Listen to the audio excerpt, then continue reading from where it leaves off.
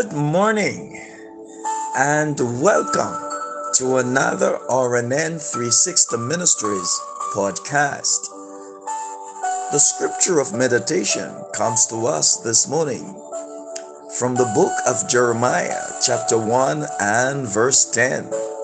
I'll be reading the New King James Version, and it reads, "See, I have this day set you over the nations and over the kingdoms, to root out and to pull down, to destroy and to throw down, to build and to plant." Friends, why is it that we so often let our imagination run wild with negative, depressing images? We imagine the worst about situations and everything that's wrong and how it will never work out. Beloved, why don't you start letting your imagination run in the other direction?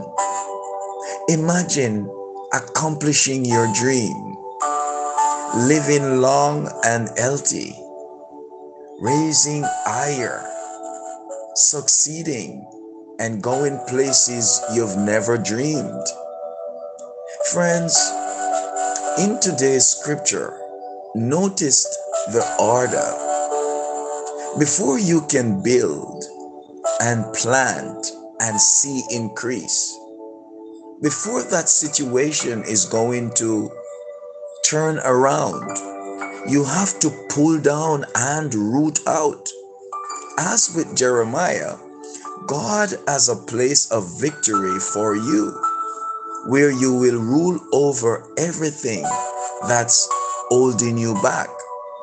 But you have to pull down any wrong imaginations, and you have to root out any negative images. Beloved, you can't allow wrong imaginations to play all the time. This is the only thing that's holding some people back.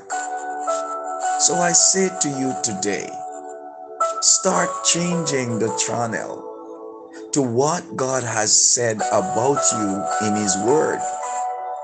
What He has promised, He will bring to pass. Let us pray. Father, thank you for giving me my imagination to help me stay positive,